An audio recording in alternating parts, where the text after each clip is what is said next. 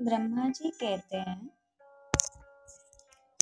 देवर्षि, तुम्हारे चले जाने पर प्रफुल्लित चित्त हुई पार्वती ने महादेव को तपस्या से ही साध्य माना। तपस्या के लिए ही मन में निश्चय किया। तब उन्होंने अपनी सखी जया और विजया के द्वारा पिता हिमाचल और माता मैना से आज्ञा मांगी। पिता ने तो स्वीकार कर लिया, परंतु माता मैना ने स्नेहवश अपने प्रकार से समझाया और घर से दूर वन में जाकर तपस्या करने से पुत्री को रोका। मैना ने तपस्या के लिए वन में जाने से रोकते हुए उमा, बाहर न जाओ, ऐसा कहकर कहा। इसलिए उस समय शिवा का नाम उमा हो गया। उन्हें शैलराज की प्यारी पत्नी मैना ने रोकने से शिवा को दुखी हुई जान अपना विचार बदल दिया और पार्वती को तपस्या के लिए जाने की आज्ञा दे दी। मुनि श्रेष्ठ माता की वह आज्ञा पाकर उत्तम व्रत का पालन करने वाली पार्वती ने भगवान शंकर का स्मरण करके अपने मन में बड़ा सुख का अनुभव किया। माता पिता को प्रसन्नता पूर्वक प्रणाम करके शिवा के स्मरण पूर्वक दोनों सखियों के साथ वे तपस्या करने के लिए चली गई। अनेक प्रकार के प्रिय वस्त्रों का परित्याग करके पार्वती ने कटी प्रदेश में सुंदर मूंछ की मेखला बाची ही वल्लकण धारण कर लिए। हर का परिहार करके उत्तम वृक्ष चर्म के हृदय से लगाया। तत्पश्चात वे तपस्या के लिए गणोत्तरी तीर्थ को चली गई, जहाँ ध्यान लगाते हुए भगवान शंकर ने कामदेव को दग्ध किया था। हिमालय का वह शिखर गंगावतरण के नाम से प्रसिद्ध है। वही परम उत्तम श्री तीर्थ में पार्वती ने तपस्या प्रारंभ की। गौरी के तप करने से ही उसका गौरी शिखर नाम हो गया। मुने शिवा ने अपने तप की परीक्षा के लिए वहां से बहुत से सुंदर एवं पवित्र वृक्ष लगाए जो फल देने वाले थे।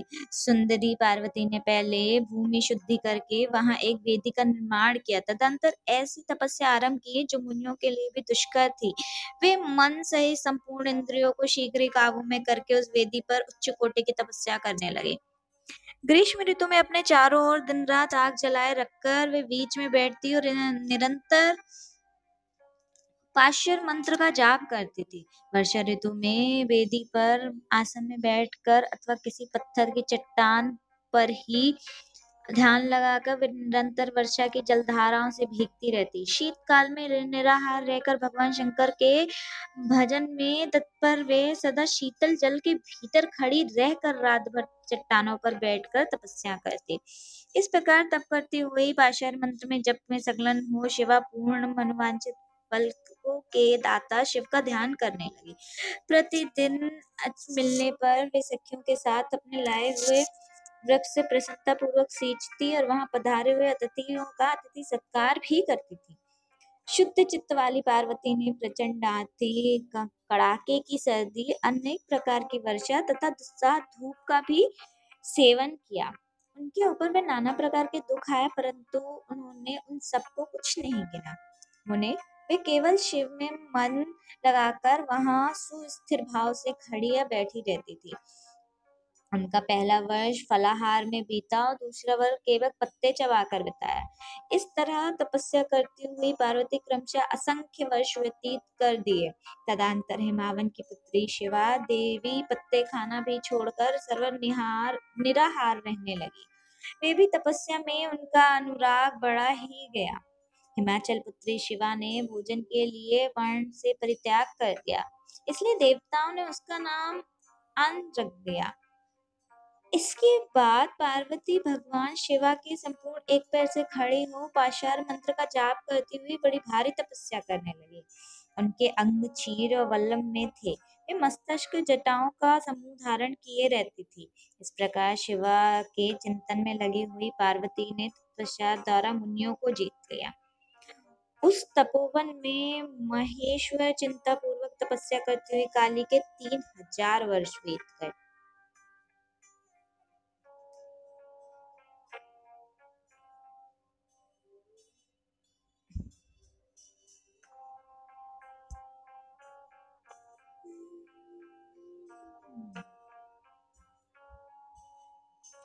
तदंतर जहाँ महादेव जी ने 7000 वर्षों तक किया था, उस स्थान पर क्षण भर ठहरकर शिवा देवी ने प्रकार चिंता करने लगी कि महादेव जी इस समय यह नहीं जानते कि मैं उनके लिए नियमों के पालनों में तत्पर हो तपस्या कर रही हूँ।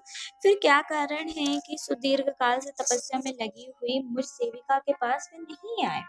लोकों में, वेदों में और मुनियों द्वारा सदा गिरीश की महिमा का गान किया जाता है।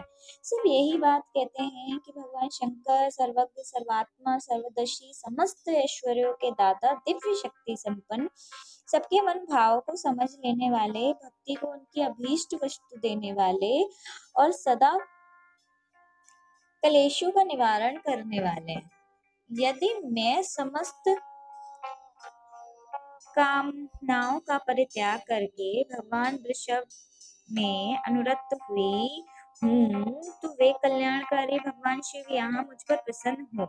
यदि मैंने नदार्थक मंत्र शिवा पाशर मंत्र का सदा उत्तम भक्ति भाव से विधि पूर्वक जाप किया हो, तो भगवान शंकर मुझ पर प्रसन्न हो। यदि मैंने विदेश्वर शिव की भक्ति से युक्त निर्विकार हो ओम, तो भगवान मुझ पर प्रसन्न हो। इस तरह से नित्य चिंतन करते हुए जटा वल्लकलधारिणी सर्विकारिणी पार्वती मुंह नीचे किए सुदीर्घ काल तक तपस्या में लगी थी। उन्होंने ऐसी तपस्या की जो मुनियों के लिए भी दुष्कर थी। वहां उस तपस्या का स्मरण करके पुरुषों को बड़ा विस्मय हुआ। महर्षि, पार्वती की तपस्या का जो दूसरा प्रभाव पड़ा उसे भी इस समय सुनो। जगदम्बा पार्वती वे महान परम आश्चर्यजनक था जो स्वभाव एक दूसरे से विरोधी थे। ऐसे प्राणी भी उस आश्रम के पास जाकर उनकी तपस्या के प्रभाव से विरोध रहित हो जाते। सिंह और गौ सदा रागिनी दोषों से युक्त रहने वाले पशु भी पार्वती के तप की महिमा से वहां तत्पर बाधा नहीं पहुंचाते थे। मुनि श्रेष्ठ, इनके अतिरिक्त जो स्वभावतः एक दूसरे से गैरी हैं, चूहे, बिल्ली आदि एक दूसरे की जीव भी उस आश्रम पर कभी रोष आदि विकारों से युक्त नहीं होते। वहां के वृक्षों में सदा फल लगे रहते, भांति भांति के श्रेष्ठ नवविचर पुष्प उनकी वन की शोभा बढ़ाते। वहां का सारा वन प्रांत कैलाश से के समान हो गया। पार्वती की तपस्या सिद्धि का साकार रूप बन गया। इस तरह से शिव पुराण का ये 29वां एपिसोड है जो मैं कर रही हूँ।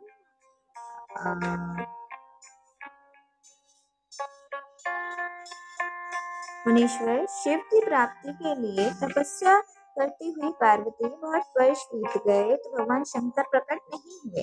तब हिमाचल, नैना और गंधार आदि ने पार्वती को समझाया कि प्राप्ति आपत्ति अत्यंत दुष्कर बताकर यह अनुरोध किया कि तुम इस तपस्या को छोड़कर घर लौटो। तब उन सब की बात सुनकर पार्वती ने कहा, पिताजी, माताजी तथा मेरे सभी बांधु बंधु, मैंने पहले जो बात कही थी उसे क्या आप लोगों ने भुला दिया? इस समय भी मेरी जो प्रतिज्ञा है उसे आप लोग सुन ले। जिन्होंने रोज से कामदेव को जलाकर भस्म कर दिया, वे महादेव यद्यपि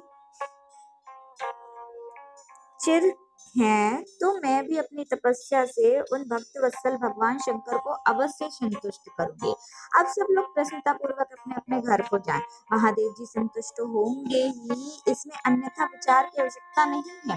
जिन्होंने कामदेव को जलाया है, जिन्होंने इस पर्वत के वन को भी जलाकर भस्म कर दिया, उस महादेव भगवान शंकर को मैं केवल तपस्या से यही बुलाऊंगी।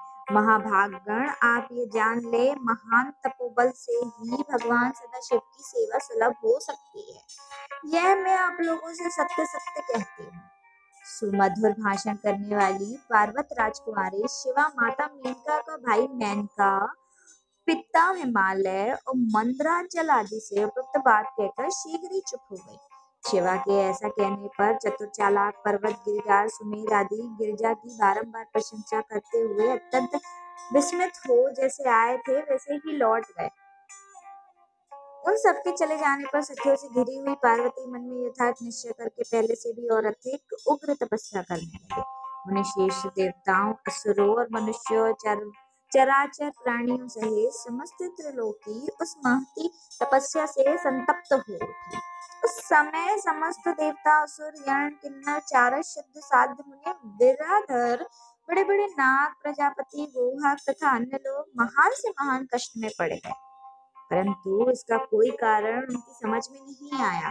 तब इंद्र आदि सब देवता मिलकर गुरु बृहस्पति से सलाह ले बड़ी विहालता के साथ सुमेर पर्वत पर मुझ विधाता की शरण में आए। उस समय उनके सारे अंग संतप्त हो रहे थे, सारे अंग संतप्त हो रहे थे। वहां आकर मुझ पर प्रणाम कर सभी व्याकुल और कीर्तिहीन देवताओं ने मेरी स्तुति करके एक साथ मुझसे पूछा, प्रभु जगत के संतप्त होने का कारण क्या है? उनका ये प्रश्न सुनकर मनी मन शिव का स्मरण करके विचार पूर्वक मैंने सब कुछ जान लिया। इस समय विश्व में दाह उत्पन्न हो गया है, वह गिरिजा की तपस्या का फल है। ये जानकर मैं उन सबके साथ शीघ्र क्षीर सागर को गया। वहां जाने का उद्देश्य भगवान विष्णु को सब कुछ बताना था। वहां पहुंचकर देखा भगवान श्री हरि सुखद आसन पर विराजमान है। देवताओं के साथ मैंने हाथ जोड़कर प्रणाम पूर्वक उनकी स्तुति की और कहा, महाविष्णु, तपस्या में लगी हुई पार्वती परम उग्र तप से संतप्त हो हम आपकी शरण में आए हैं। अब हमें बताइए। हम सब देवताओं को यह बात सुनकर शेष पर बैठे हुए भगवान लक्ष्मीपति बोले, देवताओं, मैंने आज पार्वती की तपस्या का सारा कारण जान लिया है, अतः तुम सब अब परमेश्वर शिव के समीप जाओ। हम सब वहां चलकर प्रार्थना करेंगे और गिरिजा को ब्याह कर लेके आएंगे। अमरो, इस समय समस्त संसार के कल्याण के लिए भगवान में शिवा के परिग्रहण के लिए अनुरोध करना चाहिए। देवादिदेव पिनाकधारी भगवान शिव शिवा को वर दें, उनके आश्रम पर जाएं। इस समय वैसा ही प्रयत्न करेंगे। अतः परम मंगलकारी महाप्रभु जहाँ उग्र तपस्या में लगे हुए हैं वहीं हम सब चलें। भगवान विष्णु की ये बात सुनकर समस्त देवताओं हठी, क्रोधी और जलाने के लिए उद्यत रहने वाले प्रत्यंत रुद्र से अत्यंत भयभीत होकर बोले, हे महाशंभु, कालग्रीव के समान दीप्तिमान और भयानक नेत्रों से युक्त उन रोग भरे महाप्रभु रुद्र के पास हम लोग नहीं जा सकते, क्योंकि जैसे पहले उन्होंने कुपित हो दुर्जया काम को भस्म किया था, उसी प्रकार वे हमें भी दग्ध कर देंगे। इसमें कोई संशय नहीं है। उन्हें इंद्रिति देवताओं की ये बात सुनकर लक्ष्मीपति ने उन्हें सांत्वना देते हुए कहा,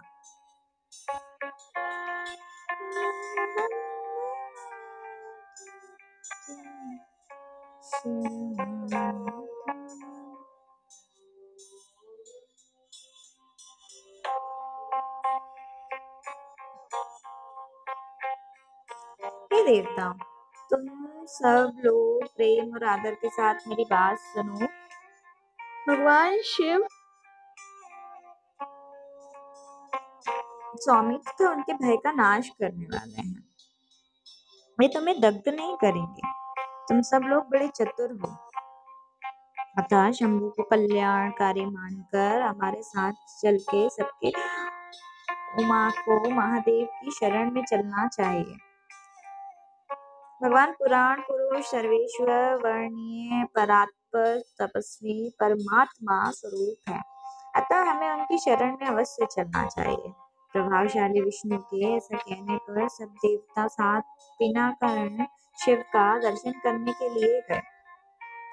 पार्वती का आश्रम पहले ही पड़ता था, अतः उन गिरिराज नंदिनी की तपस्या देखने के लिए विष्णु आदि सभी कौतूहल उनके आश्रम पर गए। पार्वती के श्रेष्ठ तप को देखकर सब देवता उसके उत्तम तेज से व्याप्त हो गए।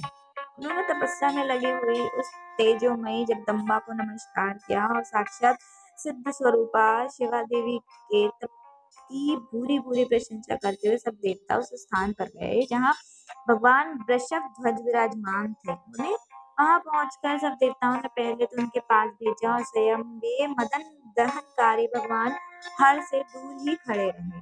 वे वहीं से देखते हुए भगवान शिव कुपित हैं या प्रसन्न, नारद तुम तो सदा निर्भय रहने वाले और विशेष शिव के भक्त हो, अतः तुमने भगवान शिव के स्थान पर जाके उन्हें सर्वदा प्रसन्न देखा है।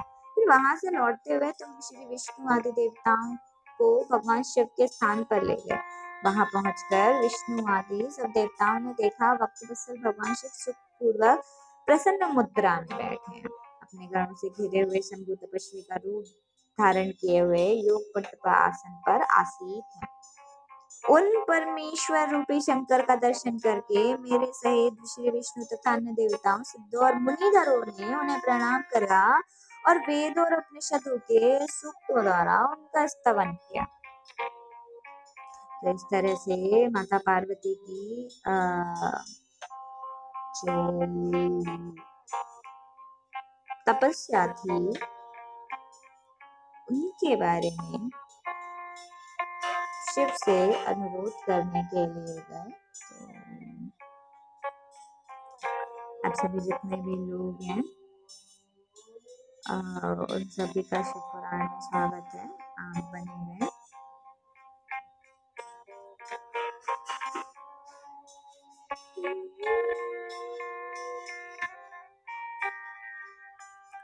नारद देवताओं ने वहां पहुंचकर भगवान रुद्र को प्रणाम करके उनकी स्तुति की। तो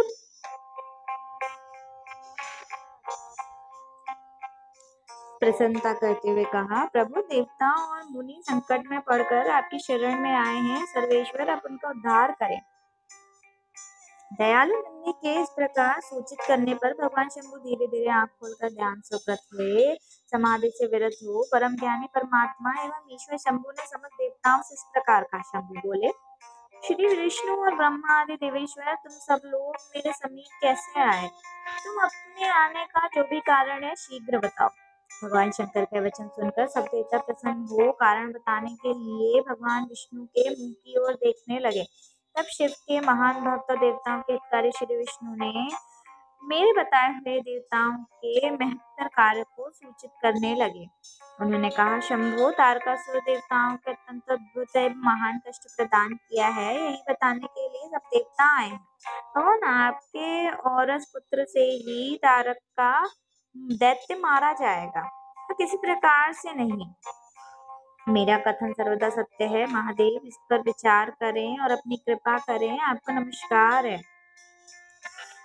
देवताओं का उद्धार कीजिए। देव शंभु, आप दाहिने हाथ से गिरिजा का परिग्रहण करें। गिरिराज हिमावन के द्वारा दी हुई महानुभाव पार्वती को परिग्रहण के द्वारा ही अनुग्रहित कीजिए। श्री विष्णु का यह वचन सुनकर योगपरायण भगवान शिव ने उन सबको उत्तम गति का दर्शन कराते हुए इस प्रकार कहा, जो ही मैंने सर्वसुंदरा गिरिजा देवी को स्वीकार किया, जो ही समस्त सुमेश्वर तथा ऋषि मुनि सकाम हो जाएंगे, फिर वे परमार्थ पर चलने में समर्थ ना हो सकेंगे। दुर्गा अपने परिग्रहण मात्र से ही कामदेव को जीवित कर देगी। विष्णु, मैंने कामदेव को जलाकर देवताओं को बहुत बड़ा कार्य सिद्ध किया है। आज से मैं सब लोगों मेरे साथ सुनिश्चित रूप से निष्काम होकर रहें। देवताओं, जैसे ही मैं हूँ वैसे ही तुम सब पृथक पृथक रहकर कोई विशेष प्रयत्न किए बिना ही अत्यंत दुष्कर एवं उत्तम तपस्या कर सकोगे। अब उन मदन के न होने से तुम सब देवता समाधि के द्वारा परमानंद का अनुभव करते हुए निष्विकार हो जाओगे, क्योंकि काम नरक की ही प्राप्ति करने वाला है। काम से क्रोध होता है, क्रोध से मोह होता है और मोह से तपस्या नष्ट होती है। तो अतः तुम सब श्रेष्ठ देवताओं को काम और क्रोध का परित्याग करना चाहिए और मेरे इस कथन को कभी नहीं भूलना चाहिए। ब्रह्मा जी कहते हैं, नारद वृषभ के चित्र से युक्त ध्वजा धारण करने वाले भगवान महादेव की इस प्रकार की बातें सुनकर ब्रह्मा, विष्णु तथा देवता मुनि निष्काम धर्म का उपदेश दिया। तदनंतर भगवान शंभु पुनः ध्यान लगाकर चुप हो गया, पहले की भांति पार्षदों से घिरे हुए सुस्थिर भाव से बैठ गए। वे अपने मन ही मन स्वयं आत्मा रूप, निरंजन, निराभास, निर्विकार, निरामय, परमात्मा, नित्य ममता रहित, निर्वग्र, शब्दातीत, निर्गुण, ज्ञानगम और प्रकृति से परे परमात्मा का चिंतन करने लगे। इस प्रकार परम स्वरूप का चिंतन करते हुए वे ध्यान में स्थिर हो गए। बहुत से प्राणियों की सृष्टि करने वाले भगवान शिव ध्यान करते करते ही परमानंद में निमग्न हो गए। श्री हरि और इंद्र आदि देवताओं ने जब परमेश्वर शिवा को ध्यान मग्न देखा, तब उनकी नंदी की समिति ली। नंदी ने पुनः दीन भाव से स्तुति करने के लिए कहा। उनकी इस सम्मति के अनुसार देवता स्तुति करने लगे। वे बोले, देवी देव महादेव, करुणा के सागर प्रभु, आप हमें शरण में आए हैं, हमारे महान कलेश से हमें उद्धार कीजिए। नारद इस प्रकार बहुत दीनता पूर्वक भक्ति से देवताओं ने भगवान शंकर की स्तुति की। इसके बाद वे सब देवता प्रेम से व्याकुलचित हो उच्च स्वर से फूट-फूट रोने लगे। मेरे साथ भगवान श्री हरि उत्तम भाव से युक्त मन ही मन भगवान शंभु का स्मरण करते हुए दीनतापूर्ण वाणी द्वारा अपने अभिप्राय निवेदन करने लगे। देवताओं के, मेरे तथा हरि के इस प्रकार स्तुति करने पर भगवान महेश्वर अपनी भक्तवत्सलता के कारण ध्यान से विरक्त हो गए। उनका मन अत्यंत प्रसन्न था। वे भक्तवत्सल श्री शंकर हरि ने आदि को करुणा दृष्टि से देखकर उनका हर्ष बढ़ाते हुए बोले, विष्णु, ब्राह्मण तथा इंद्र आदि देवता, तुम सब लोग एक साथ यहाँ किस अभिप्राय से आए हो? मेरे सामने सच सच बताओ। ईश्वर, आप सर्वज्ञ हैं, सबके अंतर्मयी ईश्वर हैं। क्या आप हमारे मन की बात नहीं जानते? अवश्य जानते हैं, तद्यपि आपकी आज्ञा से मैं स्वयं भी कहता हूँ। सुखदायक शंकर,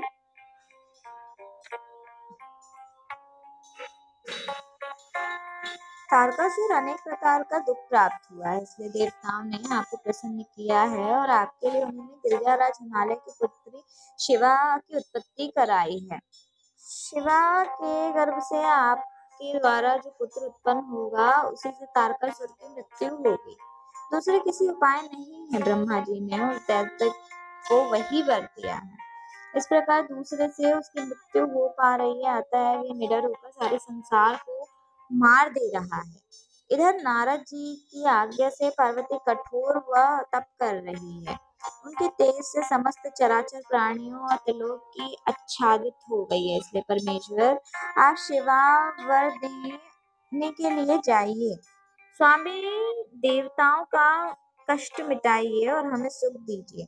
शंकर, मेरे साथ देवता हृदय में आपकी विवाह का उत्सव देखने के लिए बड़ा उत्साह है, अतः आप यथोचित रीति से विवाह कीजिए। परमेश्वर परमात्मा, आपने रति को जो वर दिया था, पति का, उसकी पूर्ति का अवसर आ गया है, अतः अपनी प्रतिज्ञा को सफल कीजिए।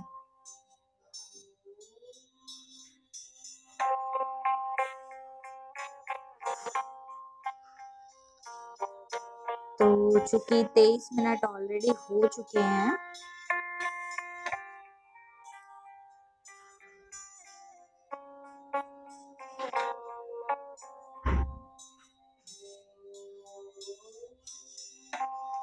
ऐसा कहकर प्रणाम करके श्री विष्णु आदि देवताओं ने नाना प्रकार से स्तोत्रों द्वारा पुनः उनकी स्तुति की। सबके सब उनके सामने खड़े रह गए। भक्तों के रहने वाले भगवान शंकर भी, जो वेद मर्यादा के रक्षक, वेद देवताओं की बात सुनकर हंसे और बोले, हे हरे, हे देवता, तुम सब लोग आदर पूर्वक सुनो। मनुष्यों के लिए उचित कार्य नहीं है। विवाह दृढ़ता पूर्वक बाघ रखने वाली एक बहुत बड़ी बाधा है। जगत में बहुत से कुसंग हैं, परंतु स्त्री का संग सबसे बड़ा कुसंग है। मनुष्य सारे बंधनों से छुटकारा पाता है, परंतु स्त्री रूपी बंधन से वह मुक्त नहीं हो पाता। लोहे और काठ की बनी हुई बेड़ियों में दृढ़ बंधा हुआ पुरुष भी एक दिन उस कैद से छुटकारा पा सकता है, परंतु स्त्री पुत्र आदि के बंधन में बंधा हुआ कभी छूट नहीं पाता। महान बंधन में डालकर विषय सदा बढ़ते रहते हैं। जिनका मन विषयों से हो गया, उनके लिए मोक्ष स्वप्न में भी दुर्लभ है। विद्वान द्वारा यदि मुक्त चाहता है तो वह विषयों को विधि पूर्वक त्याग दे। विषयों के विष के समान बताया गया है, जिसके द्वारा मनुष्य मारा जाता है। विषय के साथ वार्ता करने मात्र से मनुष्य क्षण भर में पतित हो जाता है। आचार्य ने विषय को मिश्री मिलाई हुई वरुणी कहा गया है। यद्यपि मैं इस बात को जानता हूँ और यद्यपि विषय के इस सारे दोषों का मुझे विशेष ज्ञान है, तद्यपि मैं तुम्हारी प्रार्थना को सफल करूंगा, क्योंकि मैं भक्तों के अधीन रहता हूँ, वक्त वत्सलता उचित अनुचित सारे कार्य करता हूँ, इसलिए तीनों लोगों के अयोचितकर्ता के रूप में मेरी प्रसिद्धि है। भक्तों के लिए मैंने अनेक बार बहुत से प्रयत्न करके कष्ट सहन किए हैं। गृहपति होकर विश्वानगर मुनि का दुख दूर किया है।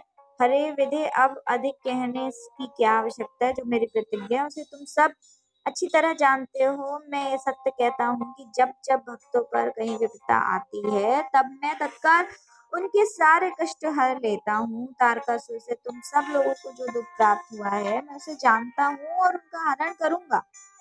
यह भी सत्य बात कह रहा हूँ। यद्यपि मेरे मन में विवाह करने की कोई रुचि नहीं है, तद्यपि पुत्रोत्पादन के लिए गिरजा के साथ विवाह करूंगा। तुम सब देव अब निर्भय होकर अपने अपने घर को जाओ, मैं तुम्हारे कार्य सिद्ध करूंगा। इस विषय में अब कोई विचार नहीं करना चाहिए। ब्रह्मा जी कहते हैं, ऐसा कहकर भगवान शंकर मौन समाधि में गए और विष्णु आदि सभी अपने घर को चले गए। हाँ,